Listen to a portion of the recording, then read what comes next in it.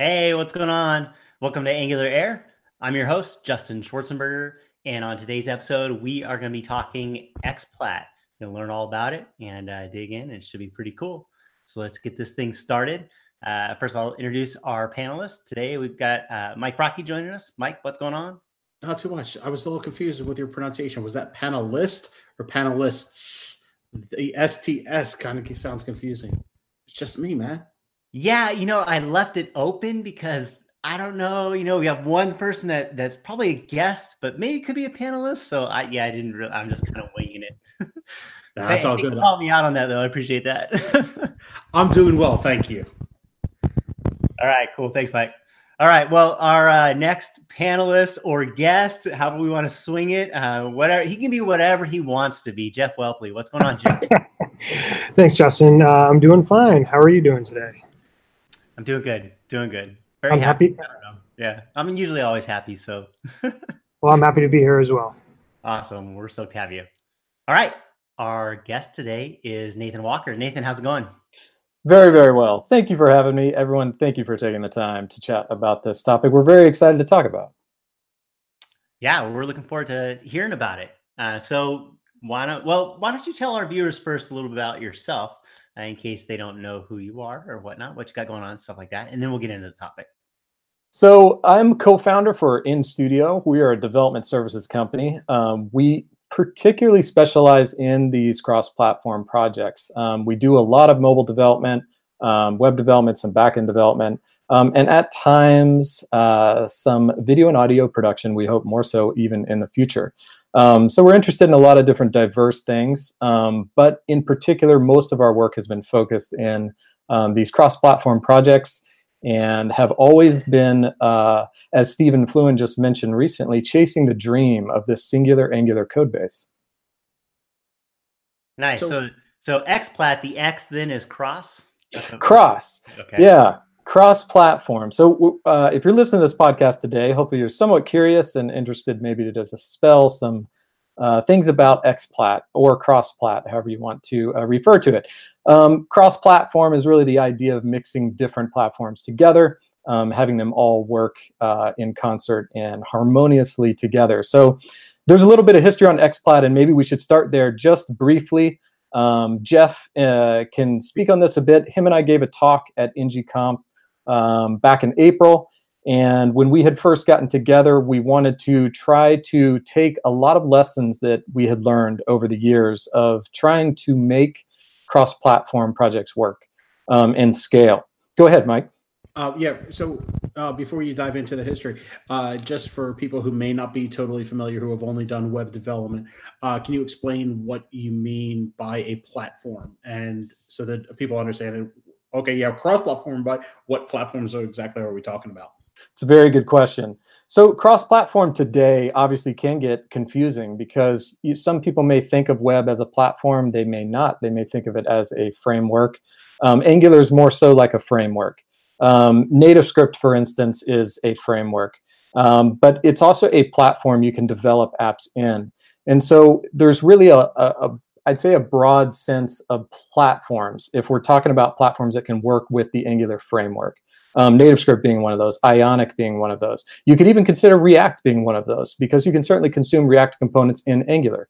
You could also think of Universal as a framework you can use within Angular. They're more so referred to as a platform because they have their own particulars related to them that are kind of in and of themselves. Go ahead, Joe. I was going to mention it's a container where your code is running, and there's actually a hierarchy of platforms if you think about it, because you mentioned NativeScript or Ionic, and those are sort of higher level platforms, and obviously there's lower level platforms that they abstract, specifically iOS or Android platforms. So with each level of the hierarchy and containers, there are certain features that are available specific to that container that may not be available in other containers. So that's where it matters, because when you're writing your code, sometimes you can write platform agnostic, where it doesn't actually utilize any of the container-specific functionality, or more often than not, you have to have at least a little bit of container-specific functionality, and that's where the trickiness comes in. Yeah, so I'd say the platform boundary is probably unique characteristics to a certain set of tools that are only available on that particular platform, if you will. There are certain APIs and characteristics that are only available on iOS, likewise for Android, likewise for Universal. And so that's really the platform boundary we're talking about. So would something like Electron fall into that as well? I mean, if we got something that's really like kind of rendering the browser, but rendering it in a desktop app, maybe there's not something specific. Does that still qualify, would you say? Precisely. So Electron is a great example as well, because there are certain APIs you use in Electron, like the IPC, the render, the communication channel. Those things are only available in Electron. So that's another platform boundary. So yeah, it's interesting with that explanation of what you consider to be a platform, because when I think of cross-platform, I think of the destination or the execution of essentially like either in a browser or on an Android device or on a iOS device. And that's very common. In fact, I'd say that's the common conception of that. When you're developing, when you're talking about platforms, it's slightly different because you're developing within a scope in a certain containment of APIs. And so the platform characteristics when you're developing are kind of different than the consumer platform. So as a consumer, I can consume an app you build on my TV. I could consume it on my laptop, on my mobile device, right? And those are somewhat different in the consumer space when you're looking at it from a consumer versus when you're looking at it from a developer. So XPlat is really meant to define platform characteristics from a developer standpoint. I like it, and I like that way of thinking about it. It's almost like, all right, you put your sales hat on, and it's all right, I'm talking about specific devices or execution environments or how I'm going to consume it, or you put your technical hat on and continue with today's podcast. Right. So developers, right, in their workspaces, we're not selling our workspaces to the public, right? So the way we view our code and the way we build projects is really very separated from the way a consumer may view certain terminology. So really, XPlat is very much a developer tool. And also it's important to realize that XPlat, there's not much to it.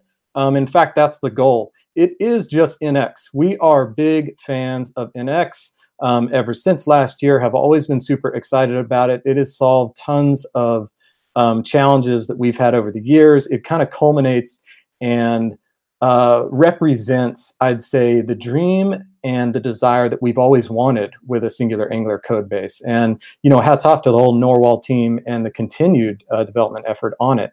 So it's really fantastic. And XPlat is meant to be a thin layer inside NX, and to the best that it can, not disrupt any bit of NX. So it's more so developing just with a singular Angular code base, using NX with its best practices, and then XPlat just provides a couple things that we'll talk about, and it's really pretty minimal.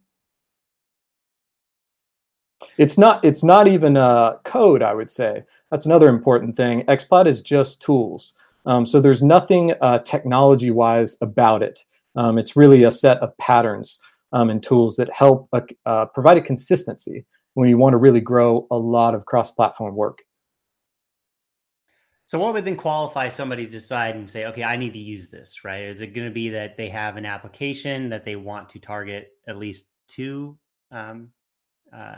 environments, that sort of thing, or platforms? Absolutely. I'd say a common use case even for us in a lot of our client work is we have a client who has a web app, and they also want to start doing something on mobile, but they actually don't want to do hybrid development. They want to do kind of full-blown iOS and Android development. And today, NativeScript is a great way to do that. Ionic's a great way to do that as well. And so we want to be able to work with both of those, but we want it to be as minimal disruption to the workspace as possible. So to the extent that a client has already written a web app and it's large, they already have an entire service architecture, and they've done a good job architecting that. And what we want to be able to do is drop these platform targets in, and us be able to reutilize everything they've done to not waste time or money recreating or duplicating work that they've already done, but then broaden their marketability to target a potentially different segment with their product. I mean, the one thing I would add is that there's not much overhead to using NX. It's not like you have to learn this new API and there's all this extra stuff you have to do. From a development standpoint, there's not much extra time in using something like this, so you can actually have it as your default, even if you are only targeting one environment. And the reason why you would want to do that is because it allows you the ability to quickly expand from there as you start moving forward. And actually, there's a lot of really good best practices kind of baked into it that even help you out even when you stay on one platform, just in terms of how you separate your code into layers and that type of thing. Maybe let's segue and look at some of that. So I'll share my screen a moment and we'll take a look at a bit of what we're talking about here. Let's see.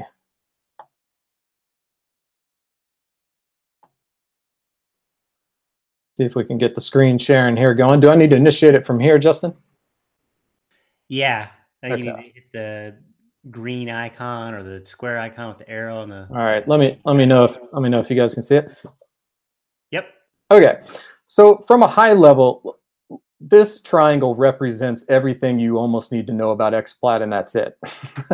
Libs, as far as NX goes, is probably going to be your fattest layer. It's meant to be at the bottom. XPlat is a thin layer that we insert just on the top, and then apps, of course, is the thin layer. So again, holding with a lot of NX practices, and part of their design too is to keep the apps thin and build most of your feature work in libs. And so this is really what you want to think about mentally when you're working about XPlat. The intention is that libs would be platform agnostic. The point of this is there's a couple reasons. You want to have surface level clarity to the cross-platform additions, because anyone who's worked in a large cross-platform project starts to become very overloaded. It's a mental overload to start working through and wading through a lot of different platforms at once, especially in a mono repo like NX. And so the surface level clarity is important. And that's also why there's this XPlat layer. So there's a clear distinction between where your platform boundaries reside and where you can go. The other point is to actually be able to enable these developer modes, which I'll show in just a moment. So I'm going to back up here and we're going to open Angular console. And I'm going to actually open a workspace here that I just generated. So one of the first things that you want to do, again, with XPlat, you always want to start with NX. So you're just working with NX.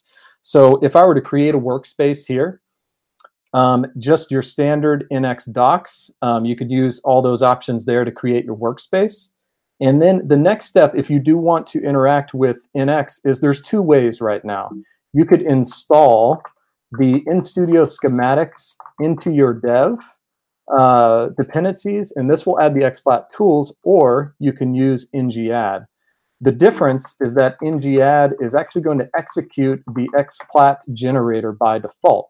So when we add this, we'll actually get an error because the XPlat generator will require a prefix, and it usually wants to know what platforms you want to generate support for from the beginning. So we should see this error right here. Now we require a prefix because we do generate one sample component in the XPlat structure, mainly just to show the direction of the setup there. And so it's also intended to be used for all the other generators in XPlat. So they're common component directives, pipes, services, generators, all in XPlat. They're intended to work just like the ones from NX. The only difference is that they allow this platform's flag. And I'll show what that does. But that's the reason for this prefix flag, is because when we auto-generate those components, we want to default to a prefix that you want to use. So for this, I'll just say ABC, for instance. And I'm also going to specify what platforms I want to support out of the box. Now, by default, with no platforms flag, it'll generate support for NativeScript and web. You can generate platform support at any time. So we could specify NativeScript. We want web support, and we also want Ionic, for instance. This is right now the currently supported platform targets. So when we add this, this will install the tools. It's also going to generate a structure which is already ready to scale out of the box for NativeScript, web, and Ionic, all next to each other. So let's take a look at what we got. So right from the get-go, the only difference from a bare bones NX setup and when you add XPlat is that we add this XPlat folder. And as I was talking about, this is a thin platform layer that lives above libs. Inside libs, we drop a core structure here. Now the point is that this is to get you off running quickly. You do not have to adhere to this structure. It is your choice. You could, probably in the future, we might have a skip or a minimal flag, much like NX does on their generators, to where you could skip this if you want. There's a couple benefits with this structure, though, and it's why we probably want to leave it as a safe default. One thing is that the feature building and this differentiation between core level features. When you're talking about cross-platform, there really is a distinction between a core level service and something that is, say, a shared feature module. The reason is that, for instance, window is probably the best example.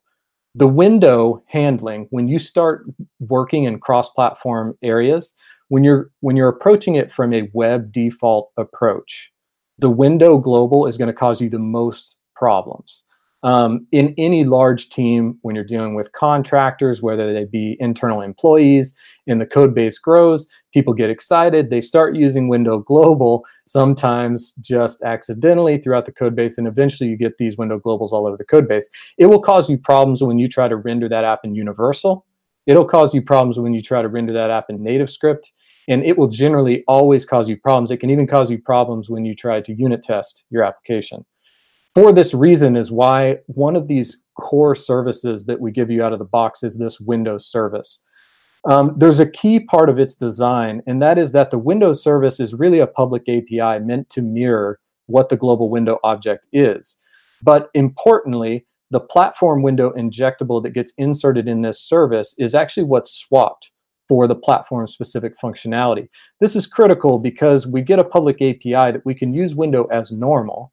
It prevents us from running into cross-platform collisions with a global window, but it also allows us to work in all these different environments seamlessly, because every time we configure this core module, and again, it's core because it is low level, it is fundamental, it is a must across every single app that we build in a cross-platform scope.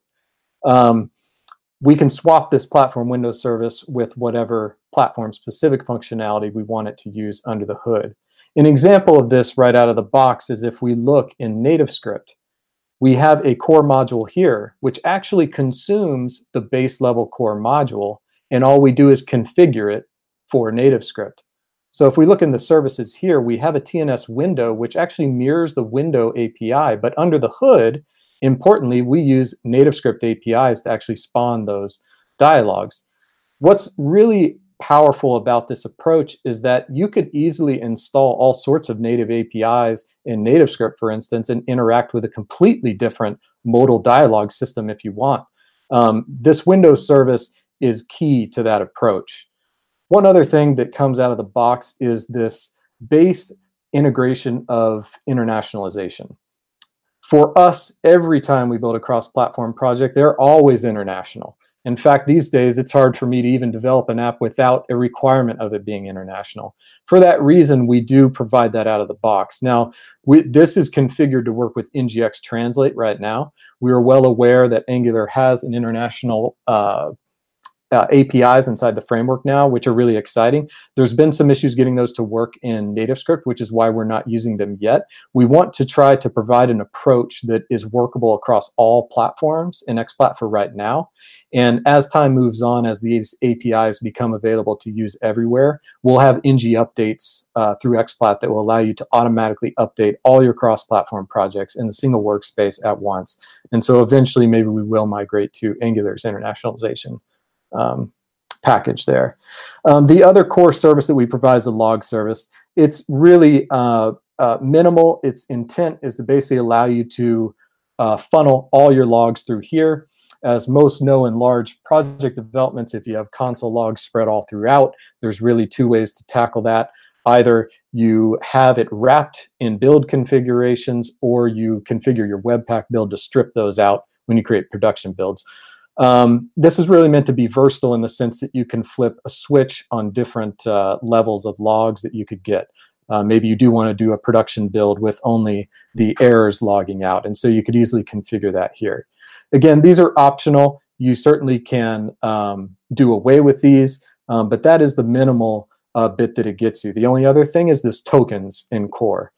Because cross-platform development with Angular often involves using injection tokens.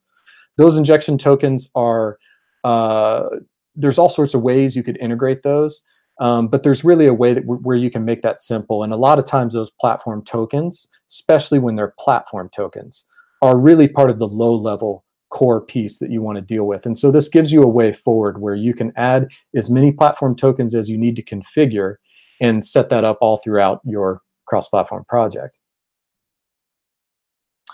So I have a question for you. Yeah.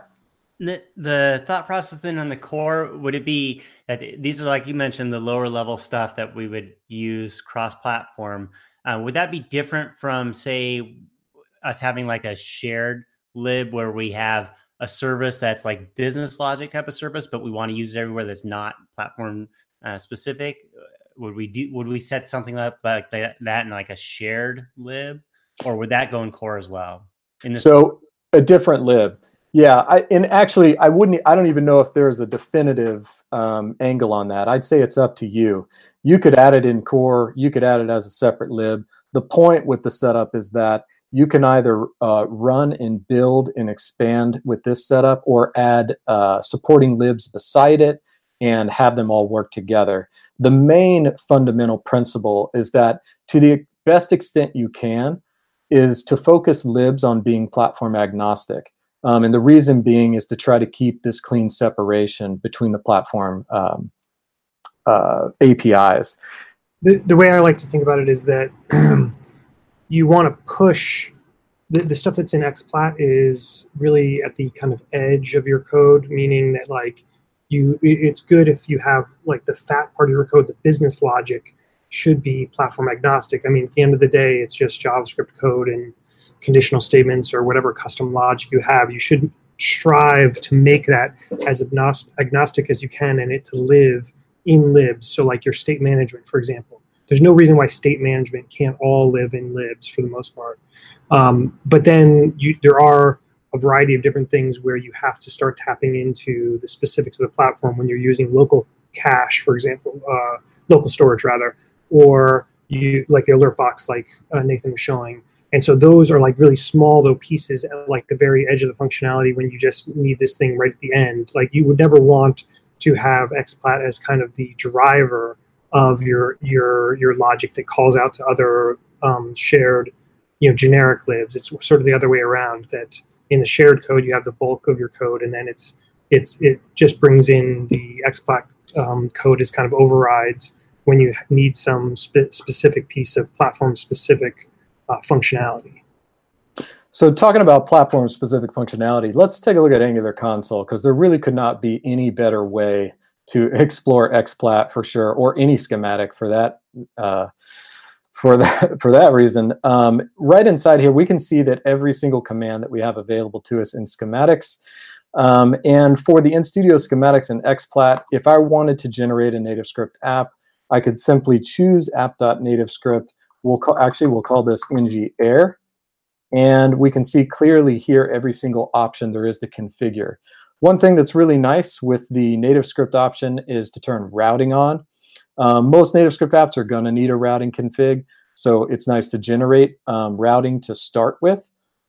And we can see that after we get this here, what's awesome about Angular Console, and I love this, is that as you configure these commands, everything is run in dry run by default. So you see exactly what you're going to get before you generate it.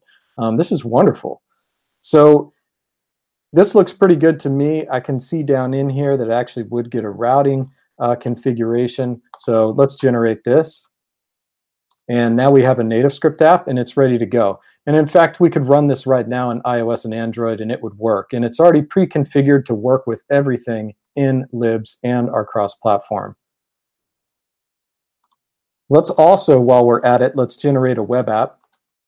So that's the standard app generator. This is just identical really to the one from NX. We're also going to call this one ng-air. And let's see, do we want any options? I think we'll just generate it. Just a standard web app here.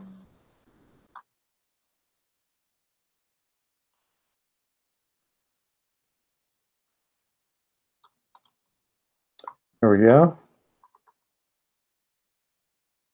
So we have a web app now, and we can see it also generated the integration test setup. This is what you're used to in NX.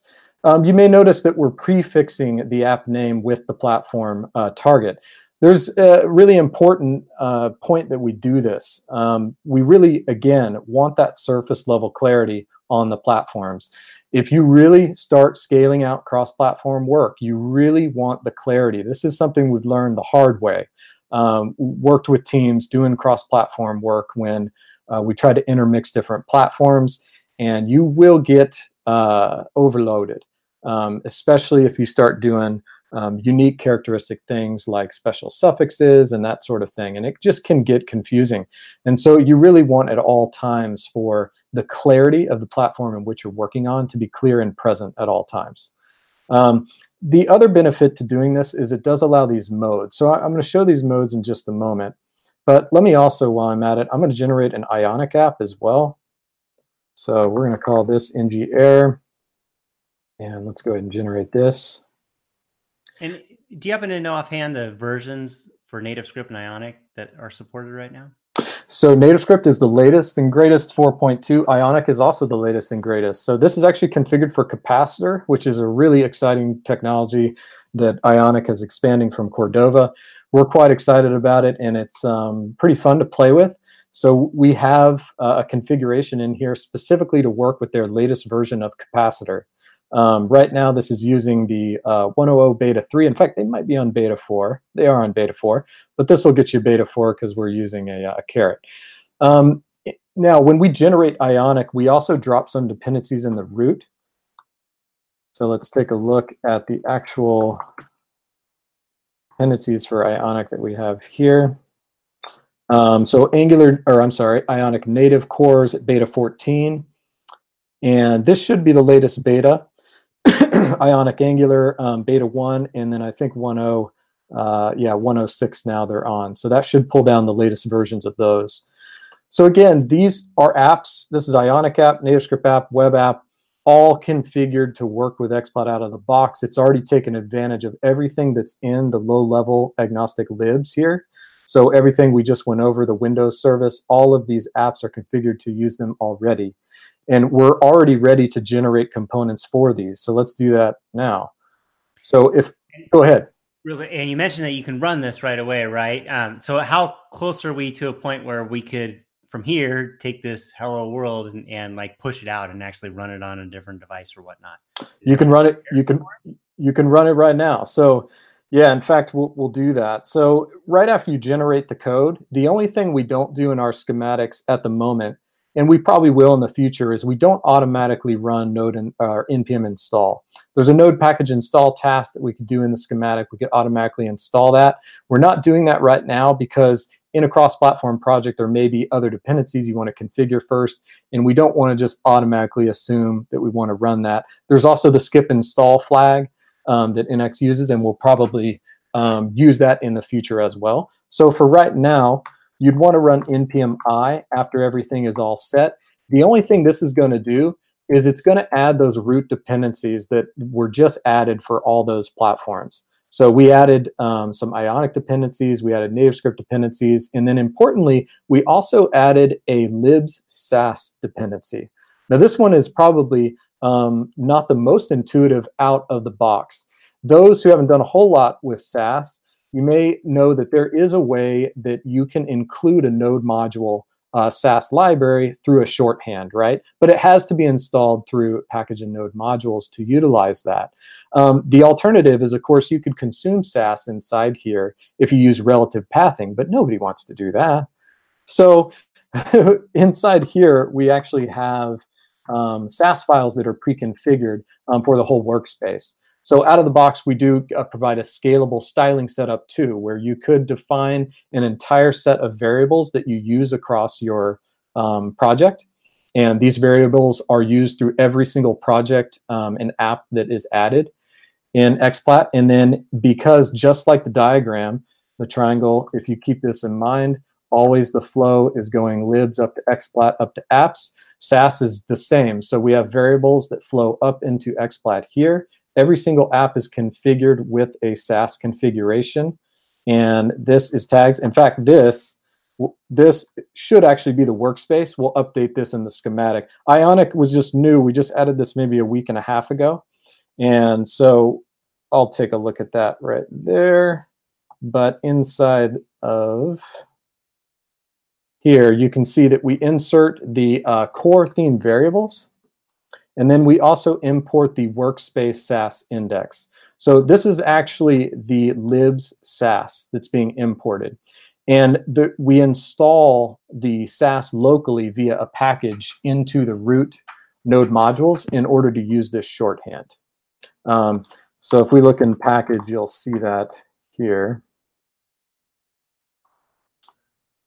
This right here. And there's currently an Angular CLI issue, Mike, that if you run ng update, it will break if you have file references in there. So I've been looking forward to actually take a look at that issue. I'd love to help on that one. But yeah, so this file reference gets added. This is what allows us to consume the root level Sass across all of our projects with a simple shorthand. Yeah, I noticed that error too when I did an update. But if you just manually update your stuff, it works. Yeah, the workaround right now for anyone listening is you can simply remove that, run ng update, and then add it back. So let's look at the rest of this setup here. Web is kind of the same with the same thing. So we have the same Sass that's being consumed from the whole workspace here, and then we can override it. So at each level, you can provide the correct customizations all the way down to the apps. So the apps consume this, and they even have a setup inside each app to where you can override on each level exactly what you want to customize. So you could have a completely custom theme for one of these apps that builds on top of the variable set that you already have and just maybe modifies some colors or other characteristics. But let's run this now. So we just installed from root. We'll run the web app now. I wanted to say that that's really nice too, that comes out of the box. It's something that I think a lot of people struggle with is how are you going to set up your styling and work that within your repo and your whole workspace and stuff like that. And so to have something that kind of out of the box has that guideline, has some infrastructure already set up, and you can just roll with it is a big time saver. I was going to say, it is really easy to change too. Like I use less instead of Sass, and it's slightly different setup. So like it's a good default to start off with, like that covers most of your bases. But if you want to do something else, it's pretty easy to override. You can totally use less. And in fact, we may introduce a less flag to where that would swap to using less by default. But yeah, this is totally customizable, configurable. Can you go up real quick to one of your apps? To one of the components to see if it's actually generating with the Sass extension there as well? The components that we build out of the box do not use style URLs by default. Okay. Right now. In line. Gotcha. Right. We could. I think it's a smart default, to be honest. Like I don't know about you guys, but it's only a subset of my components that I actually have like a separate style sheet with. So like I think it's smarter just to do it when you need it. Now, Mike, this we do have a Sass file here that's empty, that's generated, but this is not using style URLs. So we could probably configure them all to use style URLs, but let's talk about component level styles in a minute in terms of how it relates to cross-platform projects, because there's definitely some thoughts there. So we ran the web app back here. It's your standard npm start. By default, it's going to queue up, of course, the web app that you have set up in NX. And this is just a standard web app. It's really the standard NX template. And it just proves that XPlat is working because this is actually a translate pipe that is doing the international translation on a key and just proving out that XPlat is wired up correctly and you have everything set. Now we could just start developing out the web at this point and continue along the web path. We could also go into native script here. So to run NativeScript is npm run. It's always the action, and then the name of the platform that you want to run, and then the name of the app. And this is ng-air, and then it would be any extra. So with cross-platform work, sometimes you're dealing with even targets inside of those platforms. So obviously with NativeScript, you can target iOS and Android. So we have that extra on the end. And this is meant to be part of the common pattern that's in the design doc. And it's meant to be infinitely scalable to where we could have npm run start any platform that we may want to add in here. As I mentioned, React. And then you would queue the app name and then any extra if there are any. And in this case, you can see it follows the same naming convention. So ionic.ng-air would be the name, nativescript.ng-air, and that's intentional. So if we run this right now, I'm not going to install all the dependencies because that will take just a moment, but we get this right here. And it's basically the same Bootstrap app that you would get from a NativeScript app right from the get-go, which is just a standard home component or items component that is configured with routing by default. Now, if we were to also run Ionic, I'm going to do the same thing over here. So the thing with Ionic is that you do want to prepare the environment for Ionic development. With Capacitor, you can either prepare it for iOS or you can prepare it for Android. Both of those preparation steps have quite a few dependencies to install. So rather than making you sit there and watch, this is the exact same workspace that we just generated. And I'm just going to run Ionic here. This is actually going to start up a live sync Ionic app. And we already are developing against Ionic here and now. If I open this, and it's actually doing the Webpack build. And now we have Ionic here. So at this point, we can live sync develop against Ionic now. We can actually generate components specifically for Ionic, and we can start scaling out an Ionic app inside here, alongside having a team who also may be scaling out, say, a NativeScript app. Maybe they're prototyping apps out. Maybe they're trying different technology stacks out. The point is not so much that you would develop so much of these side by side. It's more so that you can. That's very cool. I got a question on the running of those apps.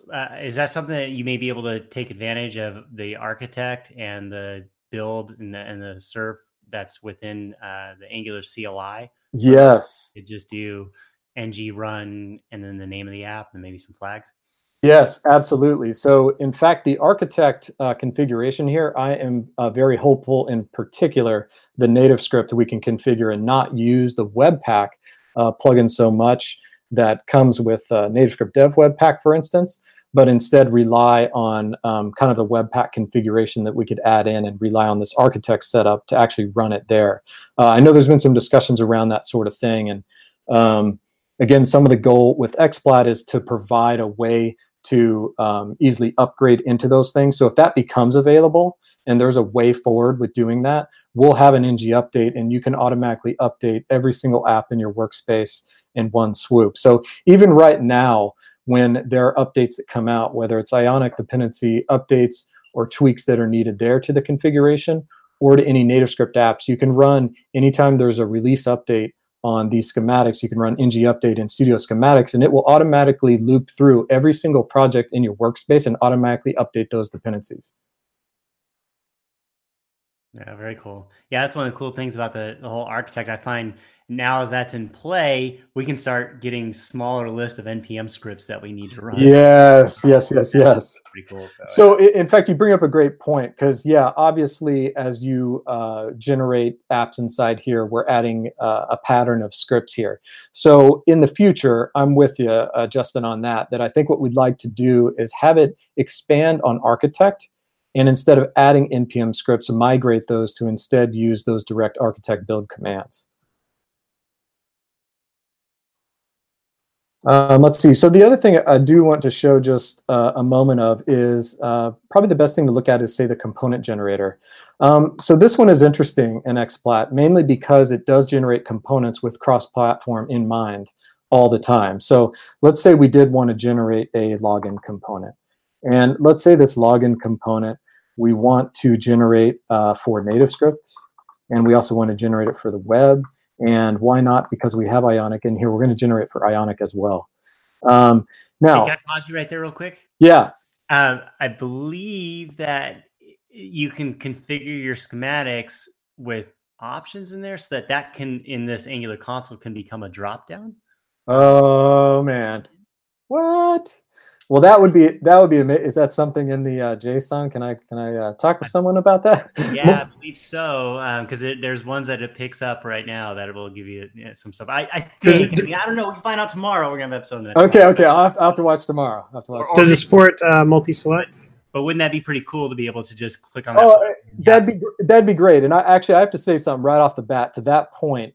Just even last week, one of our developers was working with a generator, and he was getting an error, and he was like, "What's going on?" And we looked at his command he was running, and he accidentally had one of those long dashes instead of a double dash on the argument.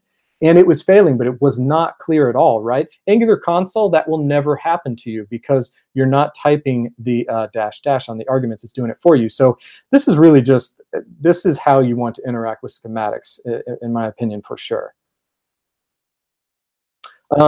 So that being said, so these platforms here, yes, ideally we'll have a drop down right here. But we want to generate this component, and we want to scale it out. So we're a senior engineer in the organization. We're going to be a head off on a feature segment, and so we're going to create this login feature. But we're going to hand it off to the rest of the team and let the rest of the team maybe work on some of the Ionic bits. But so we're going to go ahead and generate just the base of what we want to do with this component. And we know we want to build it for all these platforms. And we can see here, without running it, that interestingly, it creates a base component here in libs. And then we have a specific view decorated component for each platform. This is important. And this is actually the reason for each XPlat designation here, because each platform could have unique view decorations, which NativeScript does. Ionic has their own component library. And if you're working with Ionic, Ionic is installed in those apps, you're working with Ionic. You can't bring those back down and use them in a web project. And again, this is kind of hence why there is this platform separation. So this gives us a view decoration ready to build and scale for Ionic, a view decoration for NativeScript, NativeScript here and for the web. Now, this base component, the reason behind this, and this is really an area of hot debate in software engineering in general. I would say the idea of inheritance or composition over inheritance could send senior engineers over loop-de-loops all day long. The thing is that inheritance, from my opinion, is a great thing, but you have to use it wisely. Just like anything else, you don't want to go crazy with it. Some people do, and you'll have the temptation to do that. You want to use inheritance where it makes sense. And you don't want to just drop everything in a base and think, oh, this is great, I can use this everywhere. That's not the right mentality and not the right approach. So these base components are automatically wired into every single one of these components. The intent for that is to give you a very scoped, well-scoped place that you could put some stuff that is shared between all those. It could be bindings. Very simple is inputs. All components usually are going to have inputs of some sort. Maybe they have outputs. Those are very common things that are used cross-platform without a hitch.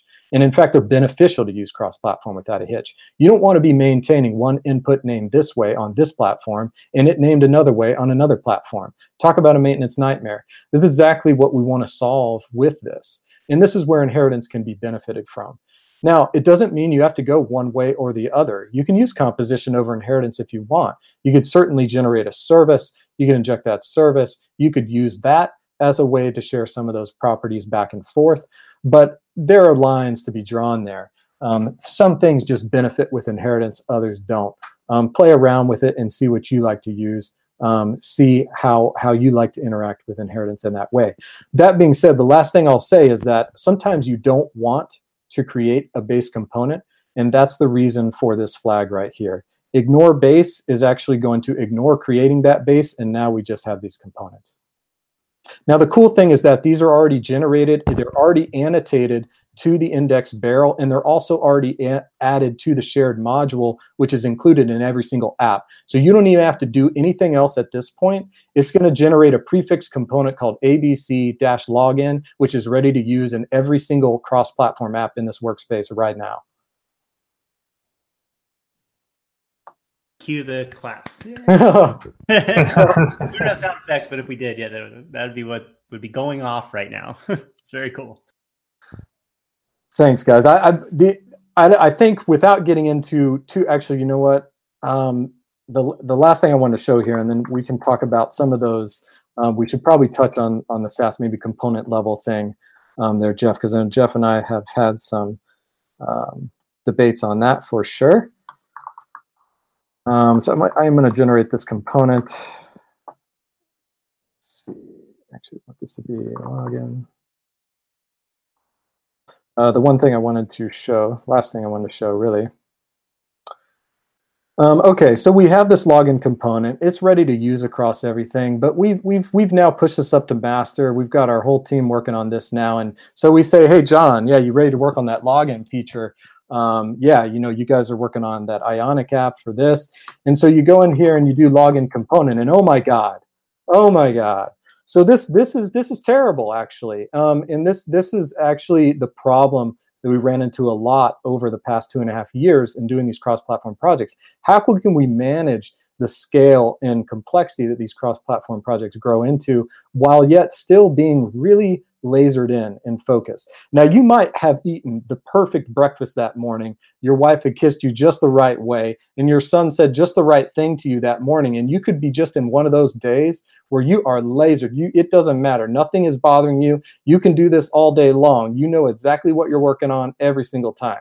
That is not every day, and it's rare at best. So really what you want to be able to do is really isolate that down. So we're going to come in here, and we're just going to use this generator for mode. And we're going to drop it just down to NativeScript. And what that's going to do is it's going to allow us to just deal with NativeScript. Now, this is huge because we may just be in that mode right now. We know all we need to work on is iOS. We got to deal with this feature. We don't care about anything else. Now we may want to... What just happened here? Yeah. What kind of wizardry is this? No, so this is it may seem like fancy stuff, but obviously it's very simple, and it really plays into the patterns, and it's really a lot of the reason why these patterns exist, because part of the goal is to enhance the developer focus. You don't want to have cross-platform tools unless you can actually work effectively in a cross-platform environment. So part of these tools is to really keep that developer focus honed in. So all we're doing when we run mode is we're actually scoping the entire workspace for just those target platforms. So you can actually see this in play live as we do this off to the side. So I'm going to actually go back to web mode, and you can see our entire workspace orients itself just for the web. We can also go to just Ionic, for instance. And then by default, if we have no flag at all, the default is full stack, and that's going to get you back to that perfect day where you ate just the right perfect breakfast and you're ready to work on everything all at once. So can you run one of those again, any of the specific ones, and take a look at the tsconfig so we can see what's going on there? Because obviously it's updating the tsconfig. It's actually not updating the tsconfig. It is updating the VS Code settings. So this is supported on VS Code only right now. We can bring support for WebStorm, for instance, and in fact even well, really any IDE that someone puts a request in for will add support for. But what's happening here is we're updating the workspace settings here. Actually, I'm sorry, it's the user settings. And we're flagging off all the apps and the XPlat targets to actually key into whatever platform we have scoped on. And that's what we're doing there. The tsconfig that's actually updating here, this might just be a line break. Let me see. Yeah, this is probably I don't think this is actually modifying a setting here. This might be touching a format even. I'll have to look at that, but it's really the VS Code settings that's actually getting updated. Yeah, anytime you run those schematics, the format script will run, and so maybe that format script caught that, and that's why it changed. It could be, yeah, could be a line break on there. But yeah, that's all it is. It's just the workspace settings. Now, actually, Mike, you bring up a good point. In fact, we could update the TS config when we run those modes, and it could be beneficial to do so. Obviously, as you have a large code base and a monorepo, you may want TSC to be as minimal in terms of what it's looking at inside the workspace, just for IntelliSense and that sort of thing. So it may benefit to scope even the TS config paths down to laser in on just those target platforms as well. So that's something we could explore and see if it actually does have an advantageous effect on VS Code's performance. And just out of curiosity, did you consider updating just the workspace settings in case maybe in one project you want to focus on, say, NativeScript and another one in Ionic? Yeah, good question there. So there was something with the workspace settings versus the user settings. And in fact, Possibly that the files were being added to the repository? yeah, there was that's actually the problem. If you update the workspace settings, most people do commit those to their projects, and we didn't want developers accidentally having to keep up with the modes they were lasered in on. And so we truly wanted it to be a user-focused thing. Quick git ignore. Certainly, certainly. Maybe that could be an option in the future. Yeah, that's very cool. Look forward to the WebStorm support. Yeah, actually some of our guys use WebStorm as well. So yeah, that's been a request even internally. So that'll probably be the next one to come. Great solution. I mean, because it, just like you bring up, I mean, these are things that the productivity stuff that we go through on a day-to-day basis as developers to try and solve those things with this tooling, and that's a great solution right there. Really appreciate it. I really think Jeff, this is really conversations back and forth with Jeff from time to time, and certainly quite an interesting 2 months prior to NGConf as we really dug in pretty deep, and we're trying to pull some creativity together. And talking about creativity, I will give a shout out to Burke Holland, because Burke Holland, if you will contact me, I would like to do an interesting feature ad in VS Code that would color the entire workspace per mode, and even add the platform logo up in the top right, so it's even more clear what mode you're in. There you go. That's cool. Well, I just want to say thank you. I know that the two of you have put a lot of effort into cross-platform development in general, but to take that to the next level and put it into tooling that I'm sure you're using internally, but also to open source and make it available to everyone else to make their lives easier, to share your best practices that you've come across. So I want to say thank you on behalf of the community. Appreciate that, Mike. And I'd say anyone listening out there that has an opinion or a different interesting idea, or even a different take altogether, we welcome that for sure. This is really an open conversation about how to utilize Angular best as a starting point, and NX, of course, being the vehicle to get there. And with those two things combined, really there's all sorts of ways you could go. So really the conversation is open. So speaking of that conversation, where would we go to initiate that conversation? Is there a website that to start at? Do we want to start at the GitHub repo? I know you had that design document open. I don't know if that's public or not. But where would one go to say, hey, I want to start doing cross-platform development and I want to follow your best practices? That's a great question. Right now, the XPlat repo is probably the best place to do that. You can start an issue there. We might start a different channel, but this is the best place right now. This is where you can see kind of what we have queued up to work on. Interestingly, the React support, we do have plans to add create React App Generator. And also an XPlat React scope inside there. You certainly could have large segments of your team that are talented with React component building. You could certainly consume those inside Angular. So yeah, this is really about flexibility and keeping things open. And then you have a website for it as well? Is there docs? So InStudio XPlat is the setup guide. It is really kind of just a 1, 2, 3 punch guide to get set up real quick. The more helpful docs are the generators. These give all the options on the generators right now, as well as the options you can run for generating these apps. And so as new app support is added and platform support in here, these docs will be updated at the same time. And so you can always refer to these to see exactly what is currently supported, what those options are. And again, Angular Console, I couldn't stress enough how useful of a tool it is. Definitely the best way to explore any of the options you see in these docs. So I have a really quick question about this concept of using this, even if, say, I'm building a web app, but I have aspirations maybe down the road to cross-platform it, right?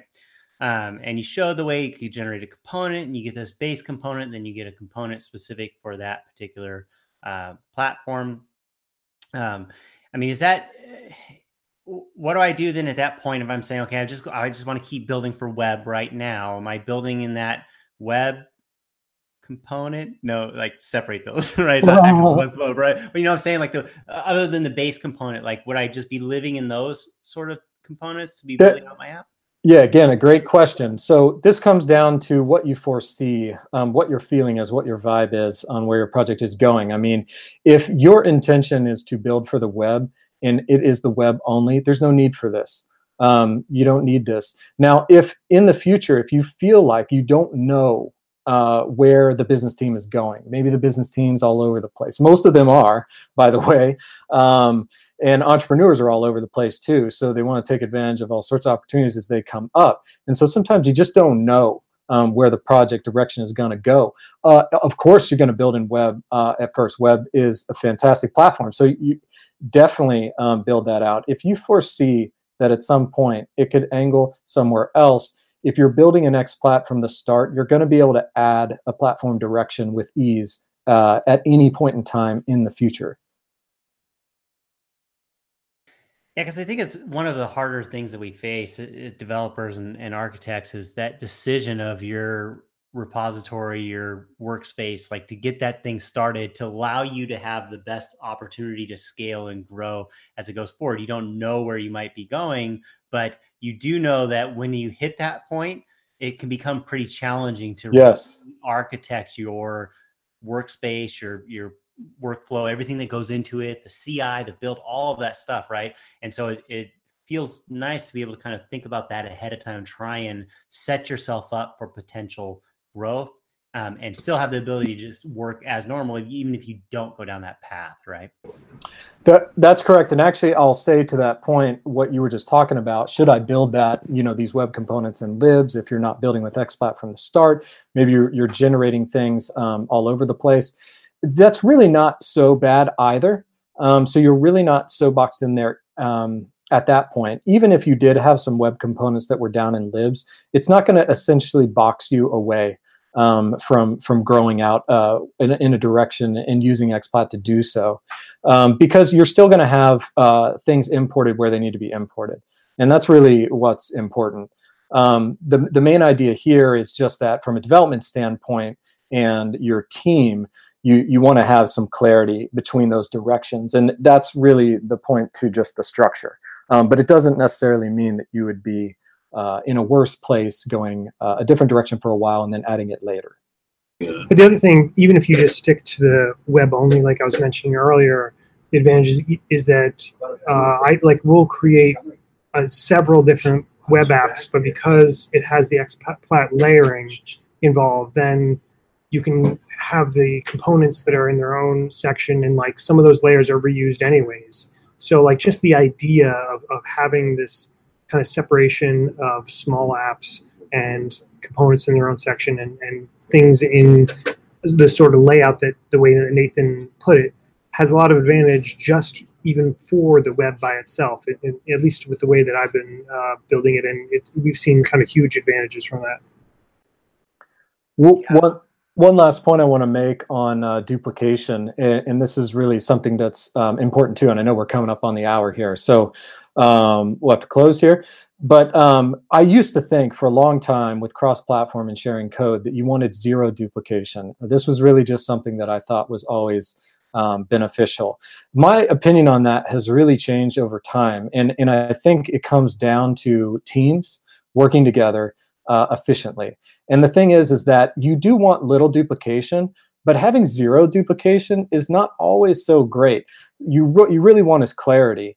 And so XPlat, even though there's a component for register and it's inside web and it's specific to web, and there's one inside NativeScript and it's specific to NativeScript, it's the clarity and the feeling of like you're just working with Angular one-to-one. You can open a component and work with that one component.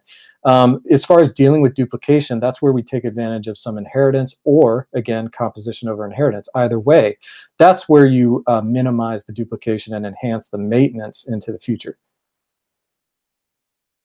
Yeah, and just the last thing I'll add is that if you don't want to go down the inheritance route, because I'm on the other side than Nathan on this, the alternative actually, what's his face put out now I'm forgetting it, but there was a great blog post this past week using facades on top of your state pattern library, and basically I use something like that as the alternative, as the way of composing your common functionality in kind of one area.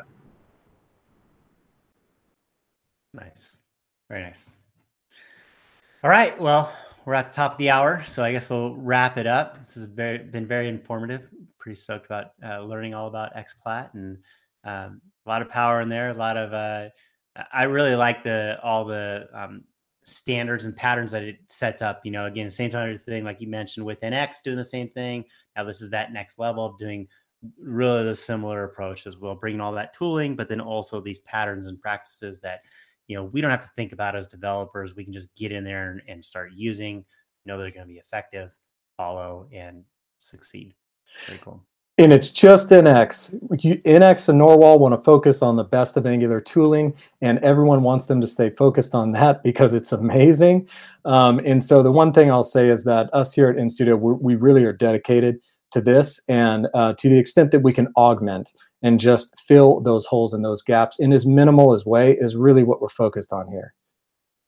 What's cool about that is like that's in the same vein as NX, right? NX is just empowering, you know, and bringing the tooling to the Angular CLI, right? So same sort of deal. Like you're not. I find that we talk a lot about it, like NX, and people ask, well, I don't know if I want to buy into that or whatnot, right? And it's kind of like, okay, it's just setting things up. I mean, there's not really like a hard buy-in in terms of you think, yeah, I'm going to go with this vendor or that vendor, right? Right. These patterns that set you up for success. And under the hood, it's really just the Angular CLI driving all of this. And it's just configured in a way that are these patterns that we've, you know, identified as things we end up doing anyways, right? And how can we be more successful with those things?